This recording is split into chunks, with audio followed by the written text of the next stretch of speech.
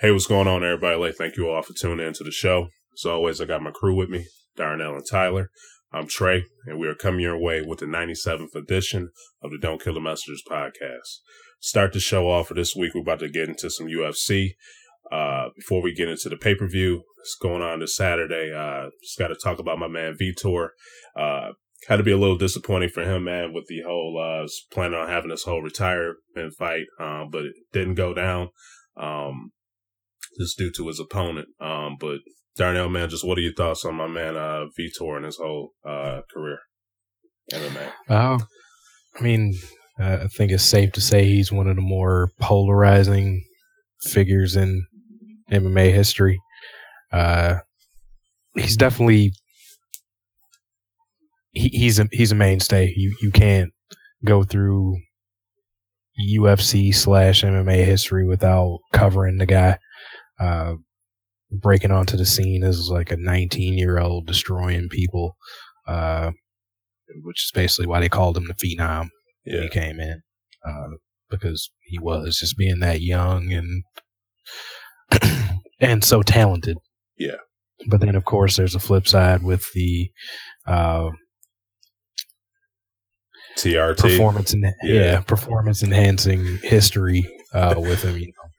Once he got into the later stages of his career, being a 40-year-old walking around with the body of a 25-year-old, stuff that he turned some fans on him that way, and shed some bad light on the UFC in my opinion, because they could pretty much only book him for fights in Brazil, because pretty much he would get popped anywhere else up until they got more stringent with their testing.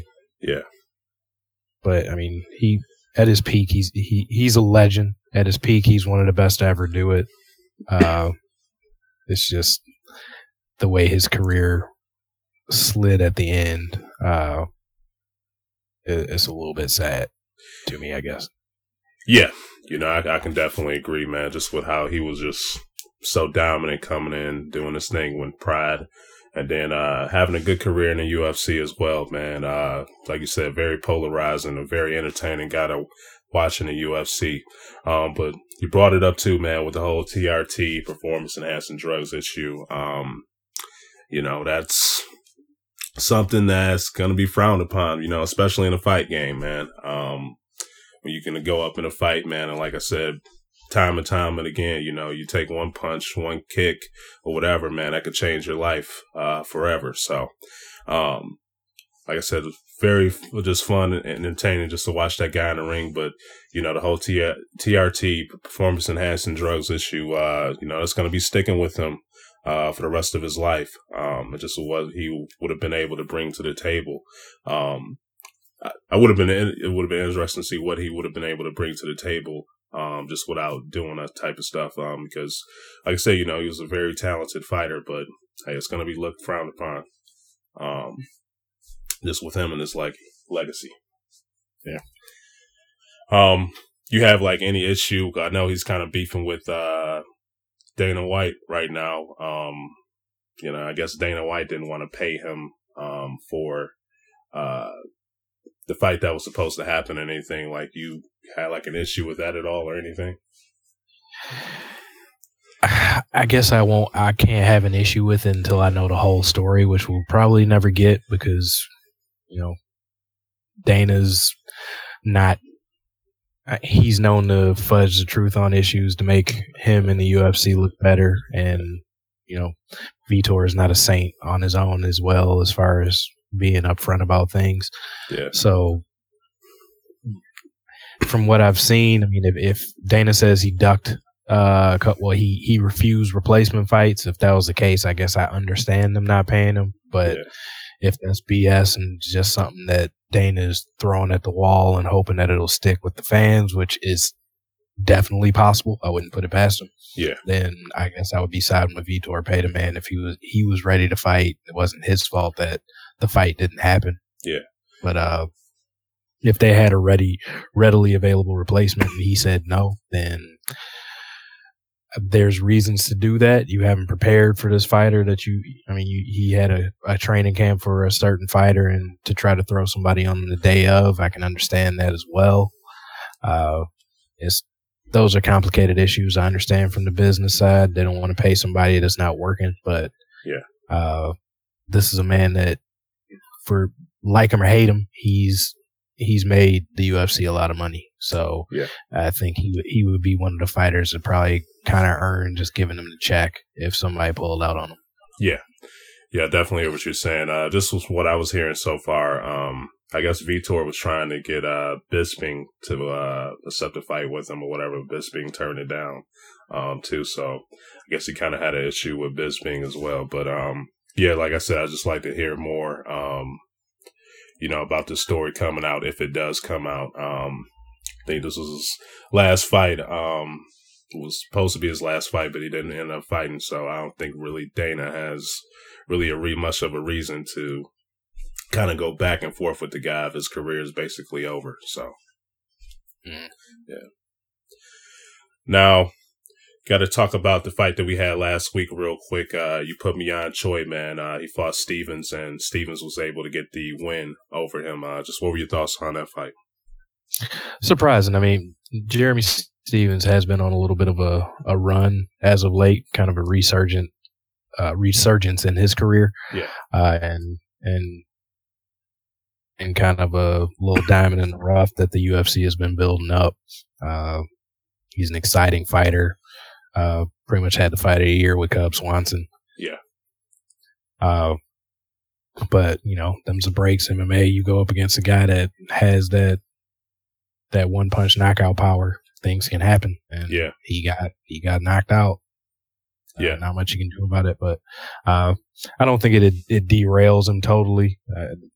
Kid's fun to watch as long as he can kind of get still a young guy together. Too, so still got a lot to learn and put things together. I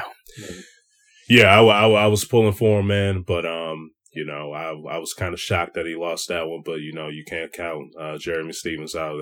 Has hell of experience in that octagon, and can be able to pull a win out no matter what. So like I said, shocked that he lost, but like I said, he's a young guy, still has a lot to learn when it comes to being in the octagon and getting a lot of experience. So still needs to get a couple of more fights under his belt and everything like that, just so he could be more adapted and everything in the ring. But still looking forward to see some more out of the guys because he's definitely fun to watch in there.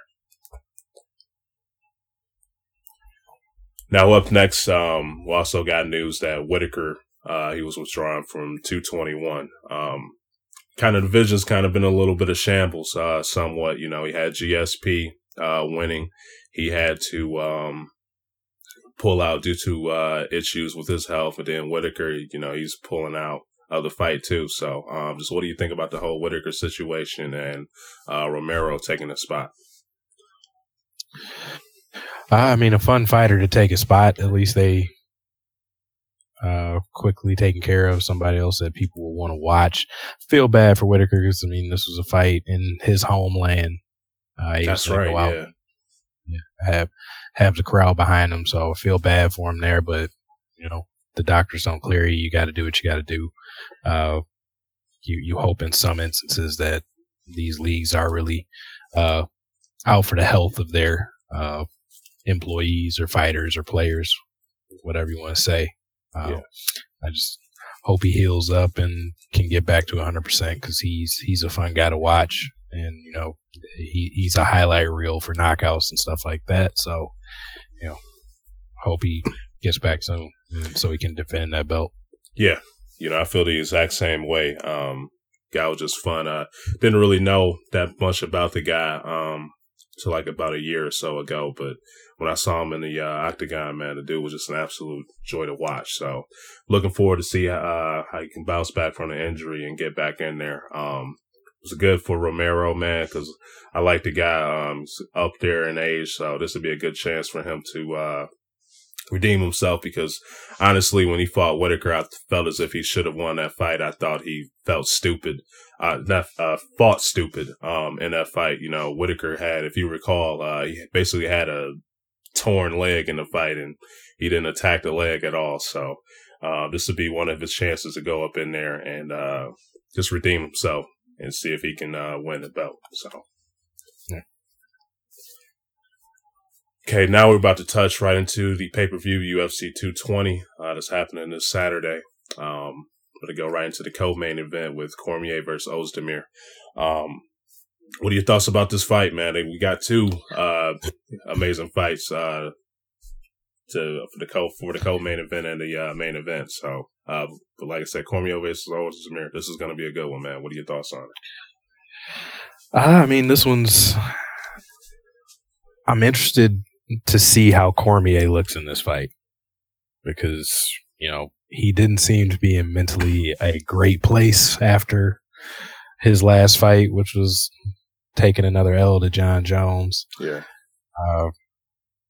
I want to see if he has cleared that mental hurdle of basically he defeated and having to accept the fact that Jones is better. Even though it turned out to be overthrown and reversed due to the drug test and everything, I still think there might be something mentally going there, a block that he's going to have to push through. Yeah. As talented as he is, the mind can be the great equalizer as far as talented individuals go. And Ozdemir is a game opponent. Well-rounded. He can put somebody down quickly. So this is not somebody that Cormier can walk in and play with. As good as he is, this is not that type of fighter. He can end something quickly. So I'm definitely interested in this, just mainly just to see. Cormier is usually a very mentally strong fighter, so I want to see if it's still there. Yeah. You think Ozdemir, after Jones, you think he's possibly Cormier's toughest opponent? I mean, he could be. But like I said, I think it's more so situational. Like, if this fight was to happen before he fought Jones a second time, I don't think I would be nearly as worried about it as I am right now. Yeah. Like, Ozdemir is good. Yeah. Yeah. So, like, I'm not trying to downplay him or anything like that, but I just think the mental side is I have questions. Yeah. But if on paper, if everything is right, I would still be pretty confident in Cormier winning this fight. Okay. Yeah. You brought up a whole good point just with him mentally how he's doing, man. Just with Ozdemir, that's a guy, man. I don't care how much he might be down on the card, man. All it takes is one good punch from that guy and it's lights out. So, just to like to just see, how DC would be able to just go in there and possibly take some punches from anything, see if he can get him on his back and everything like that. Because Jones was doing a pretty good job when he fought Jones. Jones was doing a pretty good job of shutting down those takedowns and stuff when he was fighting him and everything. So just the mental hump that he's going to have to get over for this fight, man. It's going to be interesting to see just to be where he'll be at mentally in this fight. Yeah. Now, do you still have him winning, right? Yeah. I mean, I got too much respect for Cormier to pick against him. Yeah. Like I said, I think he's one of the most mentally tough fighters in the UFC. So based on that and just how skilled he is, I'm still going to roll with Cormier. Yeah. I agree, man. I think, like you said, on paper, I think DC should be able to handle this fight, man. Just going to see where he's going to be at mentally with the whole Jones issue and everything. But the guy's absolutely amazing, man. Has great power, can wrestle. He can do it all in the octagon, man. I said before a while ago, right now with Jones, he's had his whole issues with the drugs and everything, but with Jones beating him and everything, a lot of people look at Jones as that guy, but I think DC's going to be a very overlooked guy in this era, in particular when Jones was fighting. So the guy can bring it. I think he's going to be able to bring it and get a W. Yeah. You think a finish, or you think it's just going to go to distance, or what?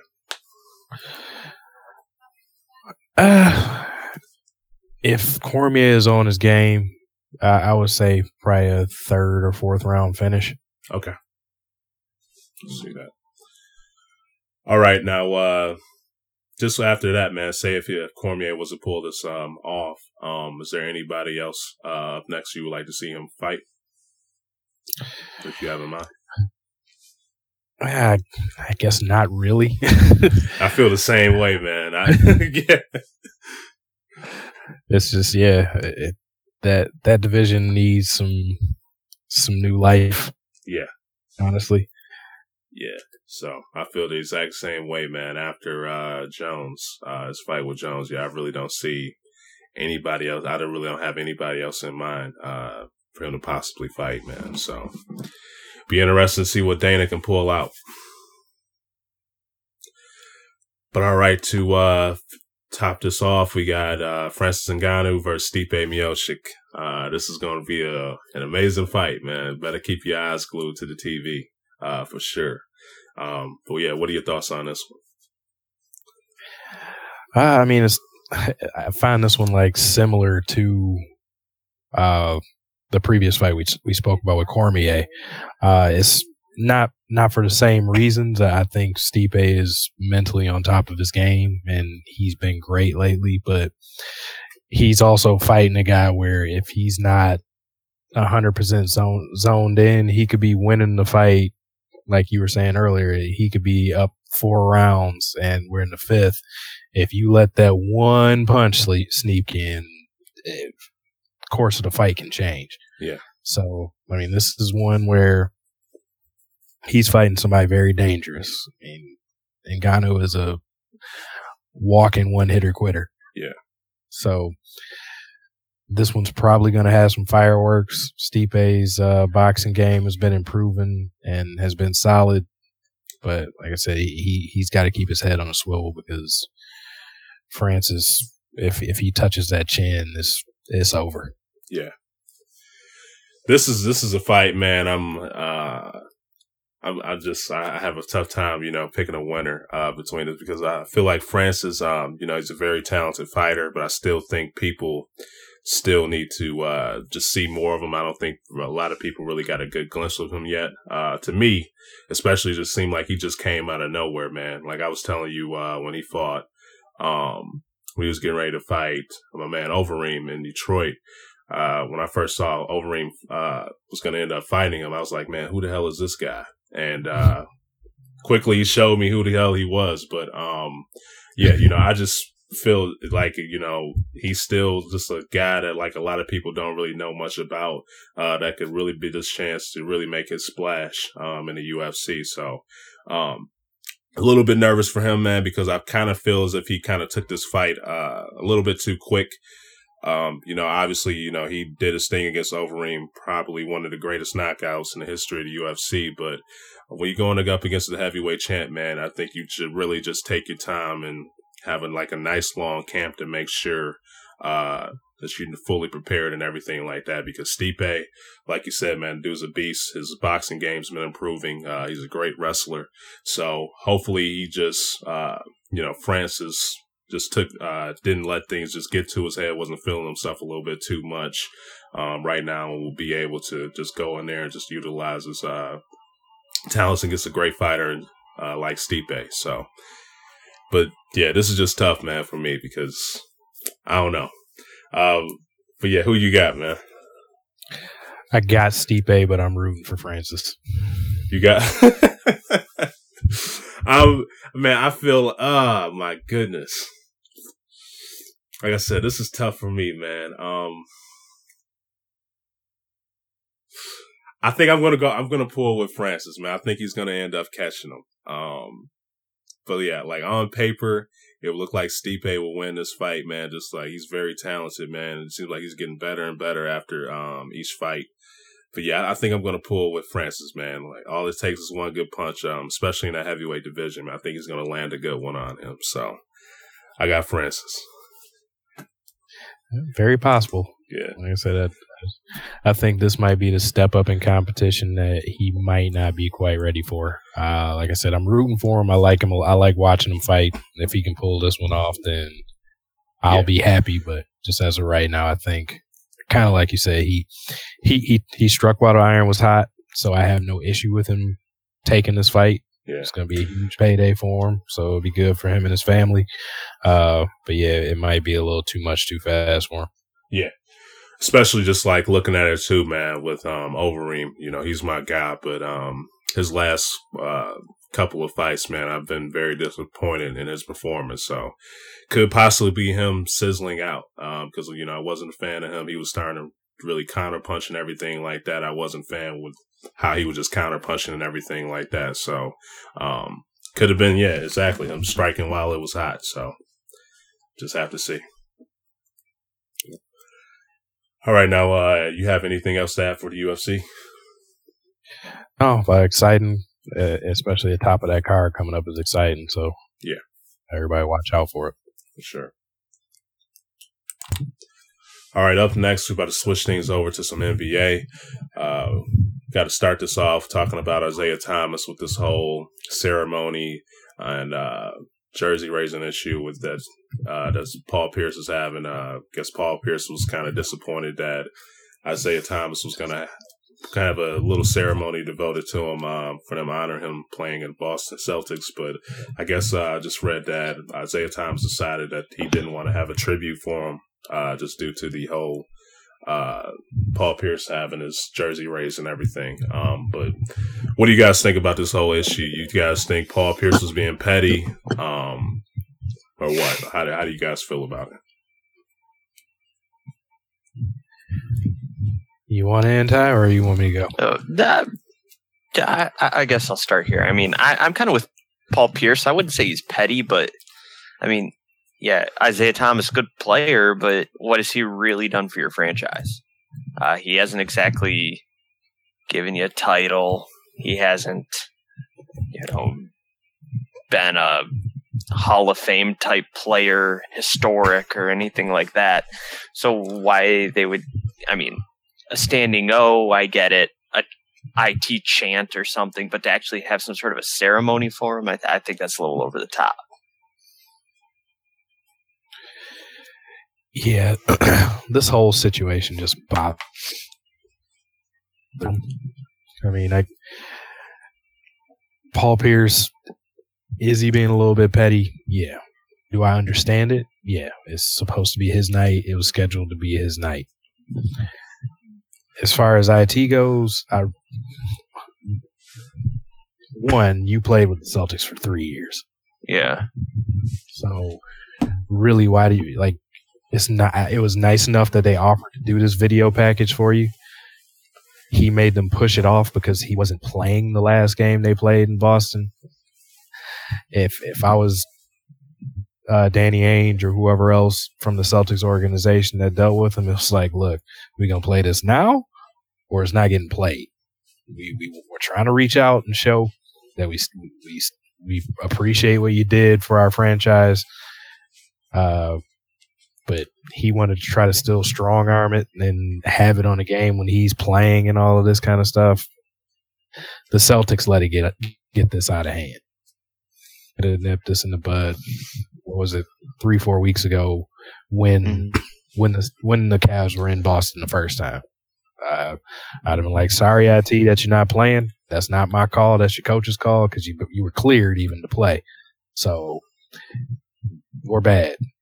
If you want this video play, we'll play it for you tonight. But we have Paul Pierce's retirement ceremony. A guy that won us a championship, and we drafted him. He pretty much played his whole career of formative years for us. This is the type of guy we have to look out for first. So I think the situation is dumb and could have been avoided. Yeah. Let me say this. I'm going to put the whole blame on the Celtics to start this off. I think it was really they're the people to blame for this. It's their organization. They should have handled that better, just in terms of that. But kind of a little bit disappointed in Paul Pierce with this whole thing. I got the mentality. I'm not a professional basketball player or anything like that, but I view the NBA just a business. go in there, man. You busted your ass off, get your chips and dip, you know. But with the whole Isaiah Thomas issue, you know, he played there. This is a guy, I really like Isaiah Thomas, man. I think a lot of people just be a little bit too tough on the guy. Every single year, this guy just seems to bust his ass off, and he seems to improve and get better. Especially with a guy with his size, I don't really think, you know, that's not really much more that you should expect from a guy like that. But he gave it his all when he was there with the Celtics. Guy played when his sister was killed in a car accident and everything like that. So if the Celtics wanted to honor him and everything like that, I don't have a problem with it. But my whole thing with the whole Paul Pierce thing is like, dude, you know, a lot of people there are going to be there to celebrate you and everything that they did.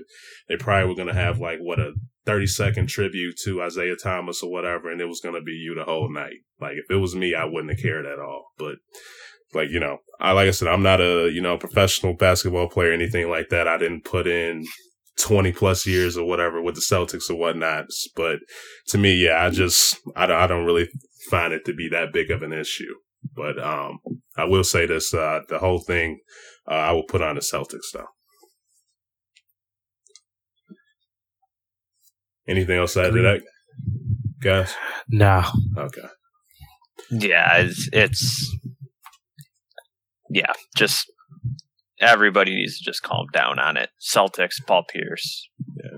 I mean, I personally don't think he's being too petty, but he could, you know, like you said, Trey, it's his night and everybody knows it.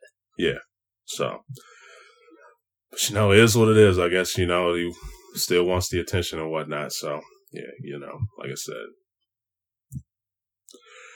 But all right, up next we gotta get into my man Kawhi Leonard.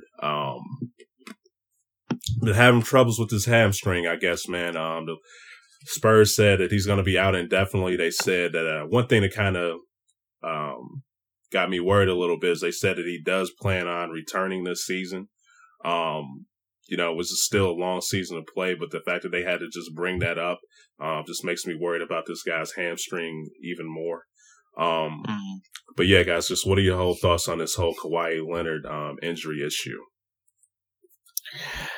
I don't really know what to think about it, but it's not looking good.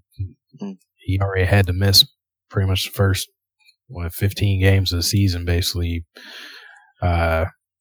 trying to get better to get on the court. Now he's going to be out indefinitely again. Yeah.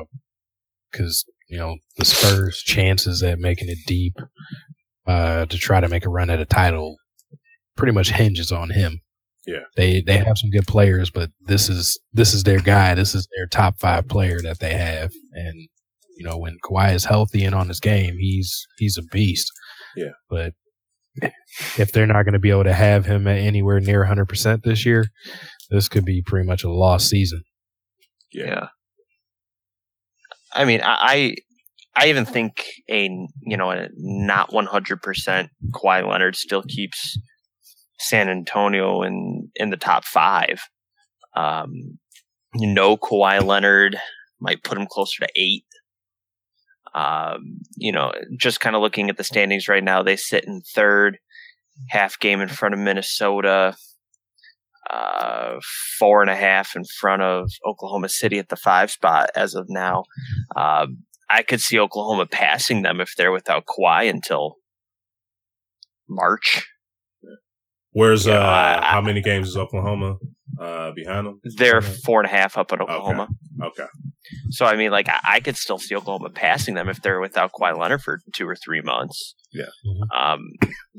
So it definitely hurts San Antonio, but in the same hand, if he does make it back and he does come back fully healthy, that can make them very dangerous too as a lower seed. Yeah. Yeah, this is discouraging. Obviously, I don't care who you are, whether you're just a fan of the game or just on the Spurs roster or whatever. Kawhi is the guy you want to see on the court. But one thing I will say, this will give LaMarcus Aldridge some more time just to get his confidence up and everything like that, to kind of get a more leadership role with this team.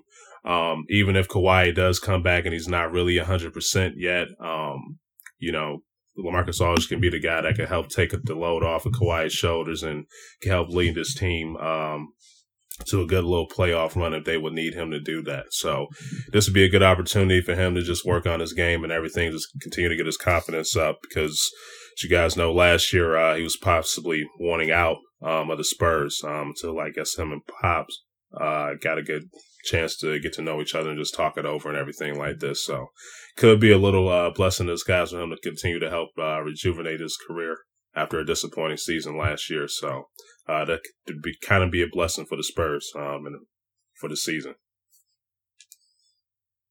Yeah. All right, guys. Anything else to add on Kawhi? Get well soon, man. Yeah.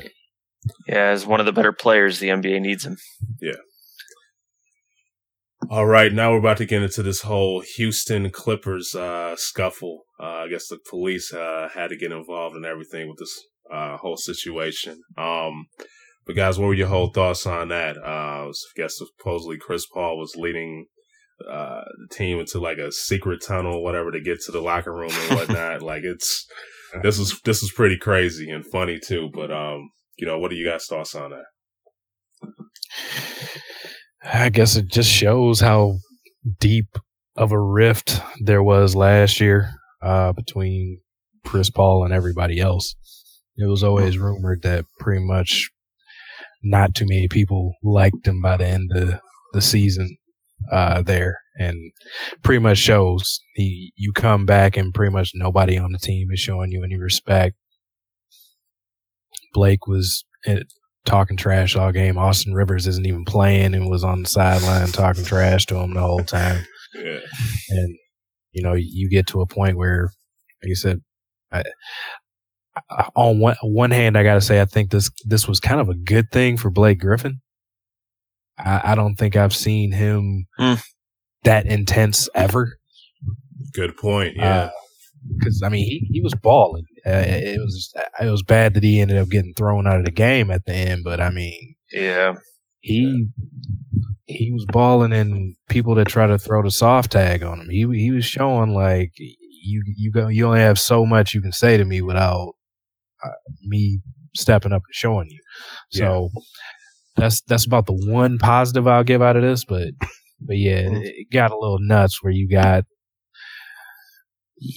Chris Paul leading three people through the back tunnelways to sneak into a locker room to try to get into people's faces. And I have to say, you bringing you and three of your buddies into a locker room where the other team's whole team is there, you just wanted to show. Because if they really would have swung, they would have got the brakes beaten off them in there. Oh yeah, and I think we all know that, But yeah, this is just something that can't happen. And for Chris Paul, who is the president of the Players Association, it's a real bad look for him. Yeah. Oh yeah. Yeah, I couldn't agree more with that comment. Chris Paul definitely did not paint a great picture for himself, but it's also a side of Chris Paul we've never really seen before either. So it's like, is this kind of a one-time thing? Did just his emotion get the best of him, or is this like actually who Chris Paul is, and it's starting to come out? Yeah. There's a side to Chris Paul that's come out a couple times, but people give him a pass. Going back to Georgia Tech, where he a couple times he hit people in the nuts while playing and stuff like that. Yeah. He has a little bit of a side to him. Was it Wake Forest? A lot of it gets Wake Forest. Yeah, Wake Forest. Yeah, sorry about that. Yeah, a lot of it gets swept under the rug though. But just like you said, Darnell, if he actually wanted to do something about it, he would have done it on the floor. Yeah. He wouldn't have done it in the locker room afterwards. It makes for a great story, though. I remember reading the reports and, sneaking back tunnels, trying to get into locker rooms. The whole thing, you could almost make a movie out of it. It just seemed that crazy. But yeah, I did like what you had to say about Blake Griffin. This is one of the first times we've seen Blake Griffin actually, show that he's not going to be messed with. Yeah. Yeah, like you just said, Ty, good point on that, Darnell, for bringing that up too. But just like to add also, man, Chris Paul, he's probably coming into this game, he's playing his old team. Probably really wanted to get that win bad, but they got their ass tore up from the floor up. So, and with the trash, second time. yeah, and this. With that whole issue, man, if they were winning and they were trash talking and back and forth, and if the Clippers were trash talking to them, but the Houston Rockets were winning, it probably wouldn't have been that big of a deal. But if you did take that L twice, man, especially coming back to your former place, your former home where you balled out at, probably got to him real bad, man. So I think his emotions really got to him in this game. Oh, yeah. I mean, it got to him, but just on the other side, like, honestly, them Clippers are like, you are not going to come into our house and where you used to live here. You a visitor now. Yeah. So, like, this isn't your home anymore. And, apparently there's issues with Chris Paul and Doc Rivers, Chris Paul and Austin Rivers, Chris Paul and Blake Griffin, and all of it came to a head, and we see it now. Yeah. Now, Houston Rockets, Trevor Ariza and Gerald Green got suspended 2 games for this, but I don't think Chris Paul or Harden got suspended or Blake Griffin got suspended anything. You think Chris Paul should have got suspended too, or what?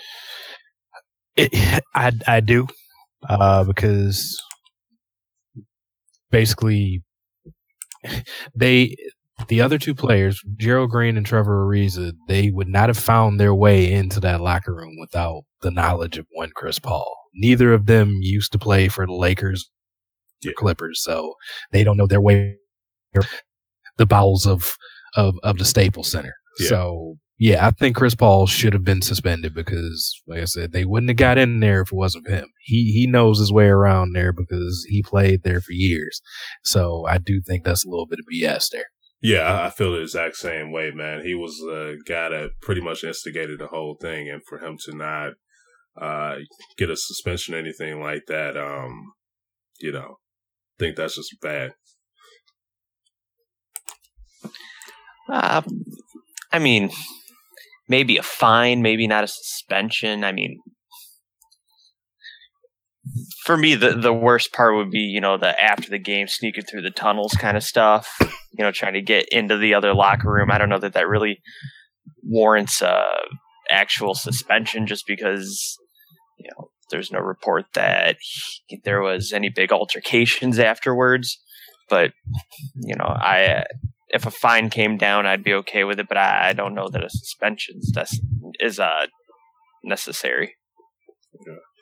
Even with, Green and Ariza getting it, you don't think because he kind of like led the whole. Well, yeah, no, you're right. He did lead it all, but it also comes down to who are people paying to see, who do people want to see on the floor. I don't think people care that Trevor Ariza is on the floor.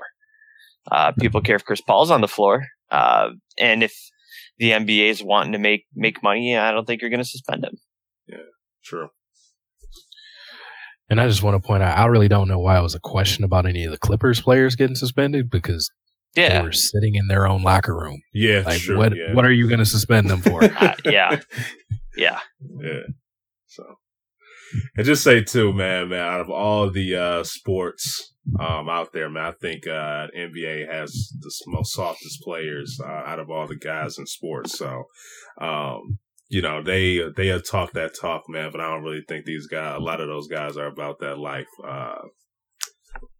In today's age, we don't have any Charles Oakleys or anything like that out there now. But yeah, for the most part, NBA players they're selling a lot of wolf tickets out there. There's just a lot of talk, action.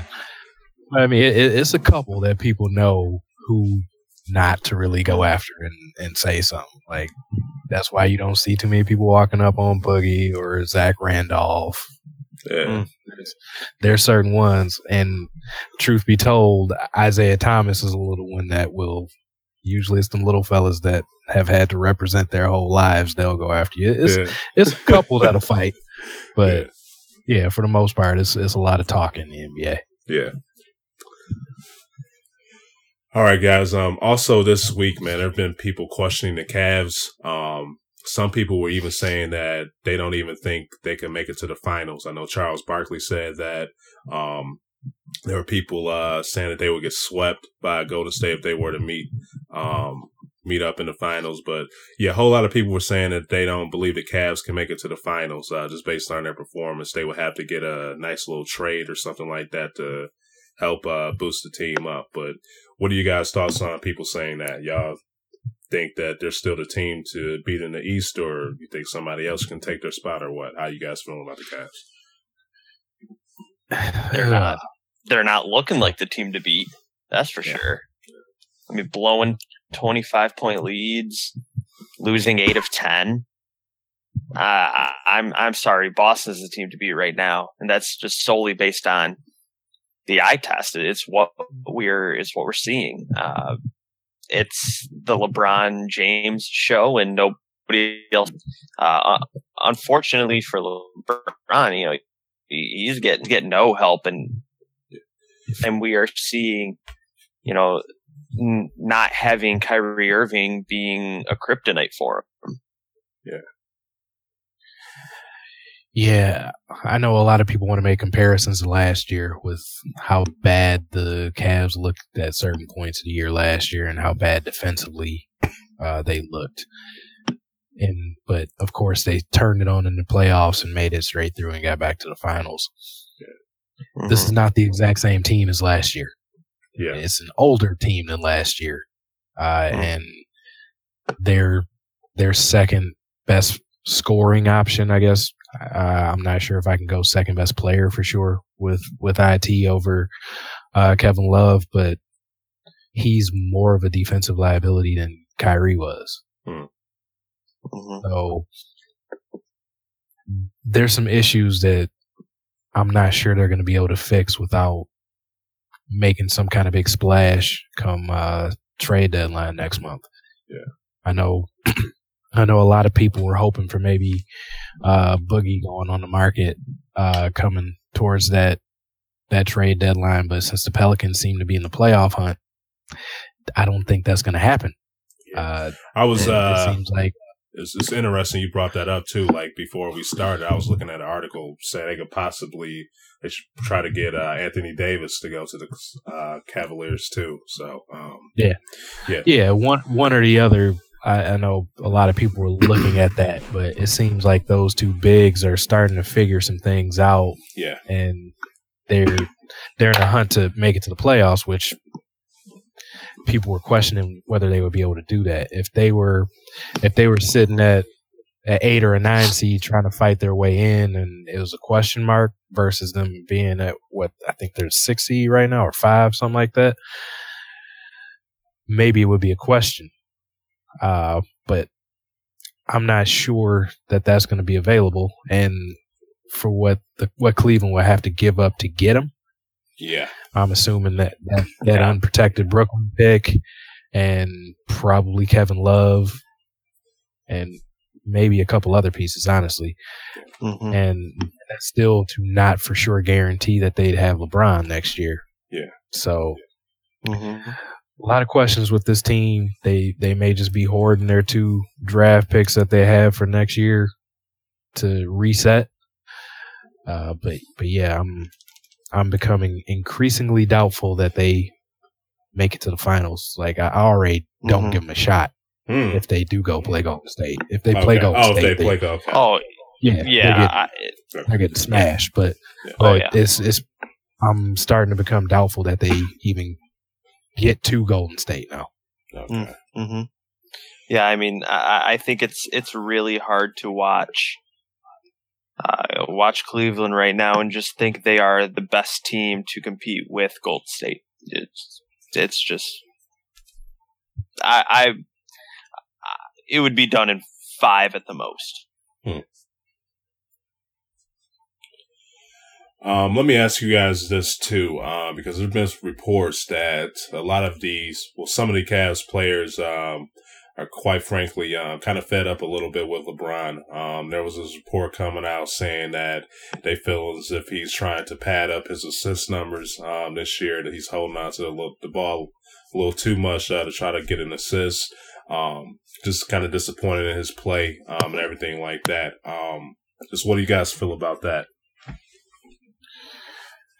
I mean, I guess the players can feel how they feel about it, but if this guy's not on your team, you're terrible. So that's about all I can say there. I mean, okay, be fed up. I think this is just they know this might be their last year with him, so maybe they're fixing themselves not to be mad for next year. Give themselves some extra reasons to be happy with him leaving. I don't know, but yeah, LeBron basically they should allow him to do whatever he wants because he's the only reason they've been to all these finals, and he's the reason that they win as much as they do. Yeah. If they had anybody else and Kevin Love and IT doing things, yeah, they might make the playoffs with the talent they got, but they're not sniffing the finals. So, I guess be mad if you want. I can agree with that. How you feeling, Ty? You the same boat?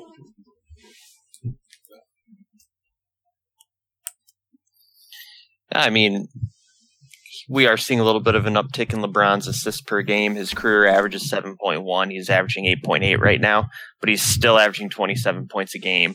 So I don't know what more they want him to do.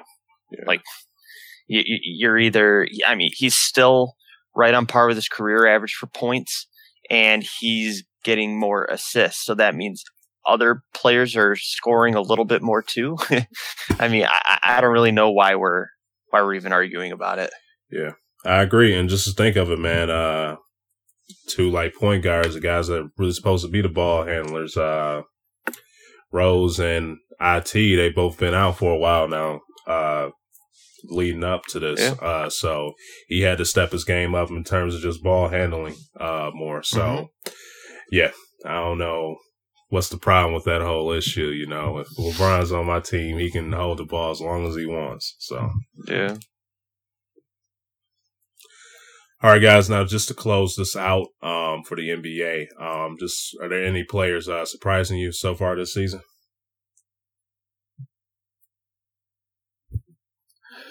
I mean, I guess not really surprising, but what about Lou Will, man? Because of the situation. You said what? Huh? I was about to say, what about Lou Will? He's kind of surprised me a little bit. Yeah. Well, yeah, I mean, he's been playing well. I mean, I was still going to go to an all-star caliber player, but Kyrie he surprised me a good bit, especially like I thought after Hayward went down game one that they were going to he was going to put up a lot of points, but I didn't think Boston would be winning. Yeah. But he's played pretty much out of his mind for the most part. He's been more of a willing defender that I'm used to seeing. So I got to give him a nod there. Okay. Yeah, I'll completely agree. Another player, I'll actually stick with the Celtics, but Jason Tatum. Been very impressed with him. I know a lot of the rookie talk. You know, you're still getting a lot of Lonzo, getting a lot of Ben Simmons, but Jason Tatum's been very impressive, along with Kyle Kuzma, two rookies that I've been very impressed with. Yeah.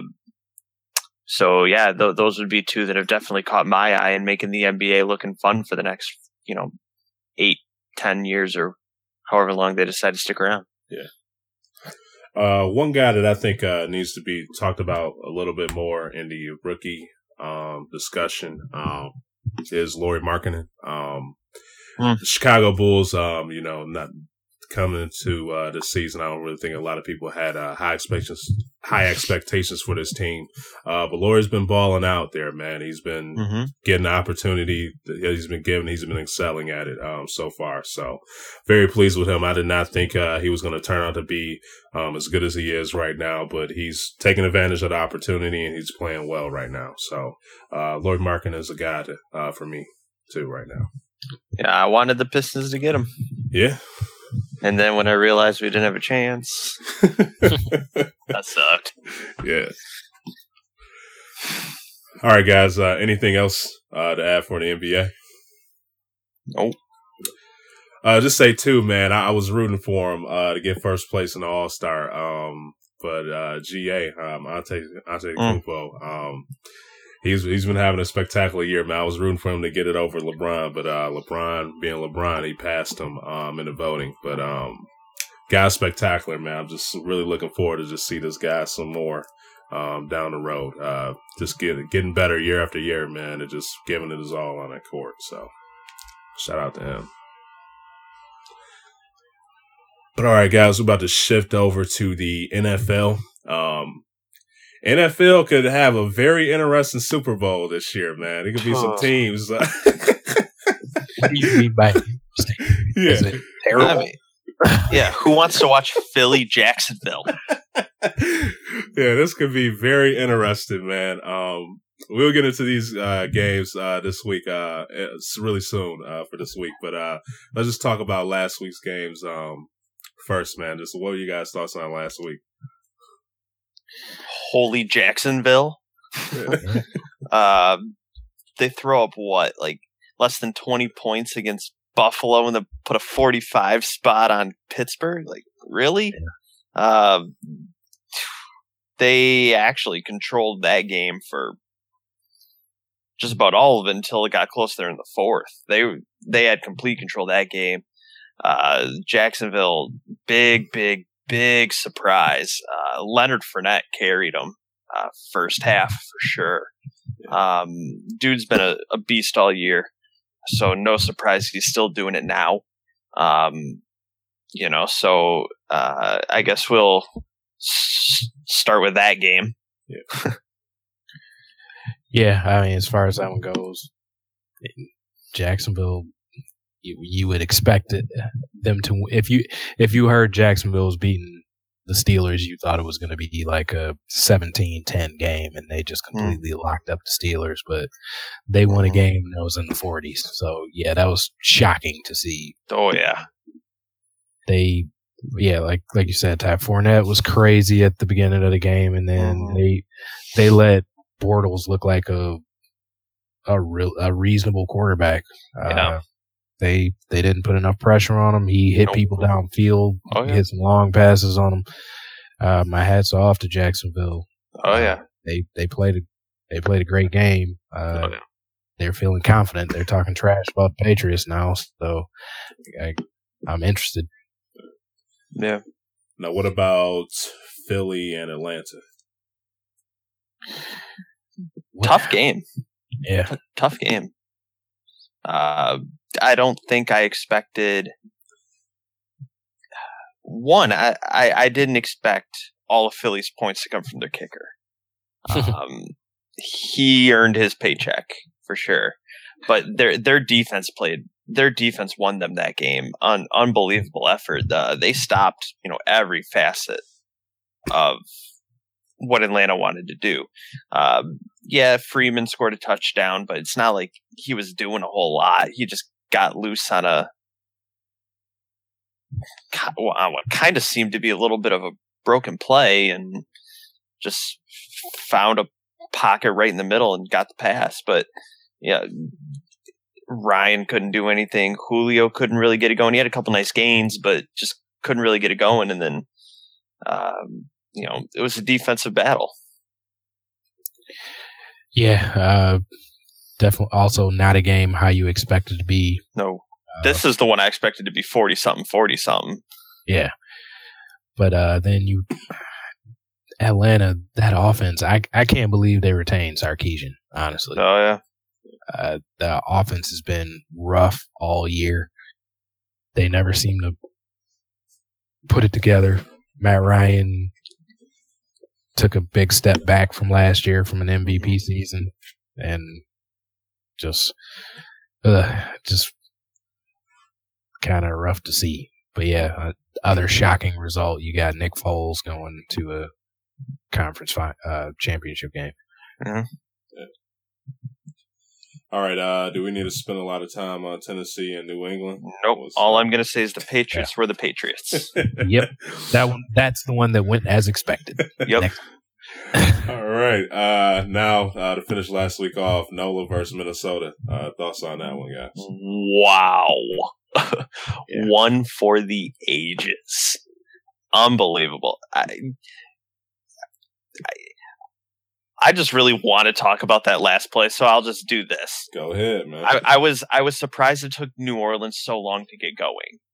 They really couldn't find anything against that Minnesota defense. Granted, you're on the road. I get it. You're always about a half step slower on the road. But I was surprised that they legitimately couldn't get anything going, run or pass, for about 2.5 quarters. That was surprising to me.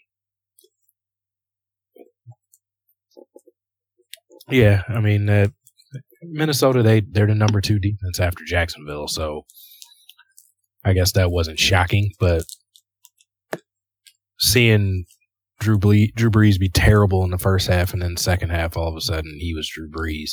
Yeah. So that was fun to watch. But then, you figured New Orleans had the game won after they marched their way down and get that last score, and then you have I can't even call it a miracle. You have the worst missed tackle in the history of sports happening. Yeah. Okay, can you guys? Yeah. Can you guys explain to me why you're not playing a true prevent defense? Why do you not have 4 guys on the goal line? Granted, I get it. With 10 seconds, you can catch a pass, go right out of bounds. But wouldn't you rather take your chance making them kick a 40-yard field goal and blowing coverage? Wouldn't you rather take the chance on that than trying to basically make a play on the ball? I guess I might feel like that if it was actually blown coverage, but the play call was perfect. No, I'm definitely. I'm not disagreeing. Diggs tackled inbounds with very little time to try to get set up to kick a field goal. Yeah, I mean, I am not disagreeing. Where my issue lies, and granted, it's always easier outside of the situation, but the dude's trying to make the tackle when all he has to do is let Stephon Diggs kind of just land. Well, that was the thing. I don't get it. That's my issue. Why do you go with your head down trying to always talk, man? Yeah, and that's. Oh, go ahead. Wrap him up. Wrap him up. Yeah, you could have caught him and laid him down like a baby. Exactly. And I guess that's why I'm so confused, is because the one guy that tries to make the big play there was your last chance. Mm-hmm. Like, I still don't know why you don't have 3 guys behind the ball. But I don't know. It was almost it's unexplainable. The whole thing is, I mean, it was a great pass from Case Keenum. It was a great catch by Stephon Diggs. It was a terrible decision by the defender, and it added up to a victory. I mean, all of it was almost unexplainable. Had no clue what I saw. That was one of those moments where it was literally breathtaking. If you weren't in a little bit of shock and disbelief, you had no interest in the game at all. Oh, yeah. All right, guys. Anything else to add for last week? Yeah, this poor kid that missed that tackle. Yeah. He'll see it forever. Yeah. All right, guys. Let's get right into this week. Let's touch on Minnesota and Philly first. Got the game 21st, 640 Minnesota. They have a -3 for the spread. Just what do you think about this game, guys? I think this is pretty much the perfect matchup for Minnesota. They have a backup quarterback that they haven't been having him push the issue to try to get the ball downfield. Minnesota can stop the run. They're just a tough defense overall. I just think this game is tailor-made for them to waltz into a Super Bowl in their own stadium. Yeah, which is actually what I'm kind of cheering for. I mean, we haven't seen it before. It would be unbelievable for the city of Minneapolis. I think it'd be fantastic to see as a fan of football. But yeah, I'm right. I'm right with Darnell. We're looking at a complete defense here. A defense that could stop the run, that could stop the pass. They are the real deal. I mean, Case Keenum's even proving to be, not a stud top tier elite quarterback, but definitely a very serviceable, can make all the throws kind of guy. I mean, I think he's kind of showing he's a step above the Alex Smith, a step above. Now I'm drawing a blank, but basically all those check down quarterbacks. He's looking to be potentially in that like mid tier of quarterbacks, just based on a lot of the throws we've seen him make this season. Interesting to think he is basically Minnesota's third option behind Bridgewater at the time and then Bradford. But Minnesota's the complete team here. We still haven't seen much out of Philly since Nick Foles' first game, when he threw 4 touchdowns in his first game this season. And then it's been really nothing since. And they've been relying on that defense. So this one could very, very well be a 17-10, 21-17, 21-14 type game. But it's going to be interesting for Minnesota being on the road. I think that helps Philly more than I think people are going to realize. But that's why you're thankful you're the number 1 seed if you have to go to a backup quarterback. Yeah. All right. Anything else to add for this game, guys? All right. Nope. You both have Minnesota winning this one, correct? You think Minnesota's going to advance? Yeah. Okay. Yep. Yeah. All right. Okay, up next, Jacksonville versus New England. Thoughts on this game, guys? New England, they're favored, -8.5 for the spread. I mean, spread sounds about right, I guess, just looking at the hand here. This comes down to, can Jacksonville get a good pass rush? That's their shot.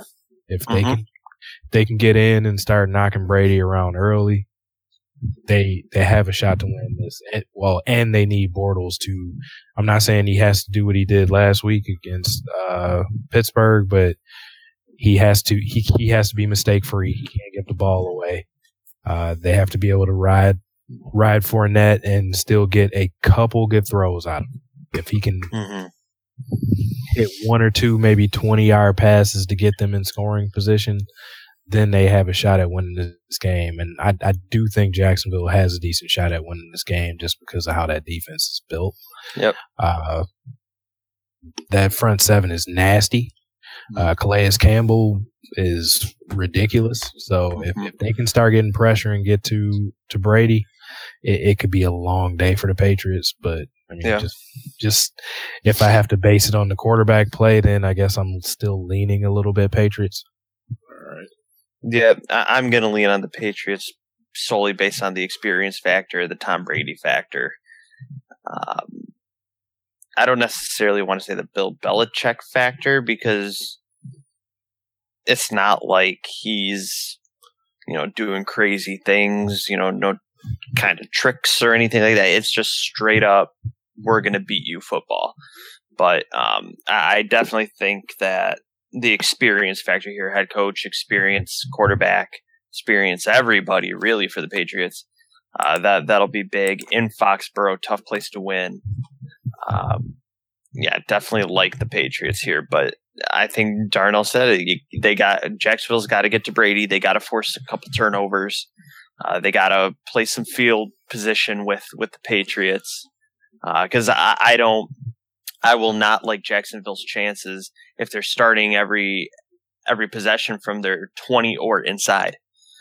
They gotta force a couple turnovers near the midfield. They gotta force a couple turnovers in the Patriots' end. If I just don't see them constantly having to go 80 yards It just won't happen. As to where if you need Brady to go 80 yards, I'd almost put money on it. But yeah, it's got to be a game of field position. It's got to be a game of turnovers, not a game of ball possession for Jacksonville. Right. So both of you guys have the Pats winning this one, right? Yep. Pats win, but Jacksonville covers. All right. Ooh, love it. Okay.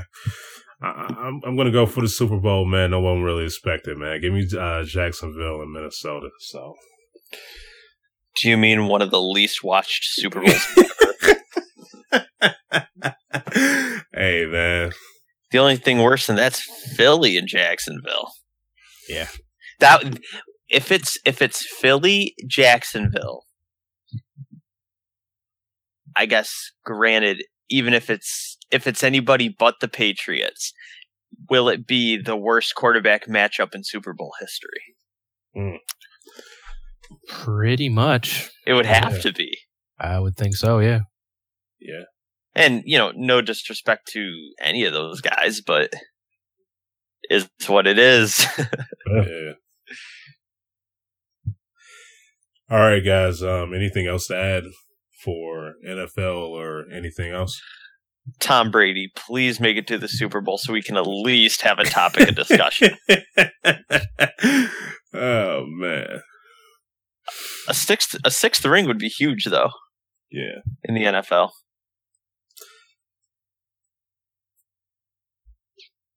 Because right now he's tied with Montana right now, right? Yeah, Montana has the record percentage, but Brady's tied with him on the ring factor. I just don't want to have to talk about Blake Bortles in a Super Bowl. The Lions fan inside of me cries at the thought. Oh, man. I hear you. It's unbelievable.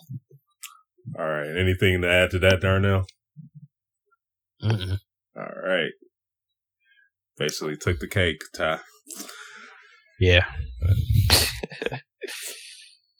All right, guys. As always, I appreciate you guys for checking us out. You can find this podcast on iTunes, Stitcher, YouTube, SoundCloud. Just hit us up in that search engine.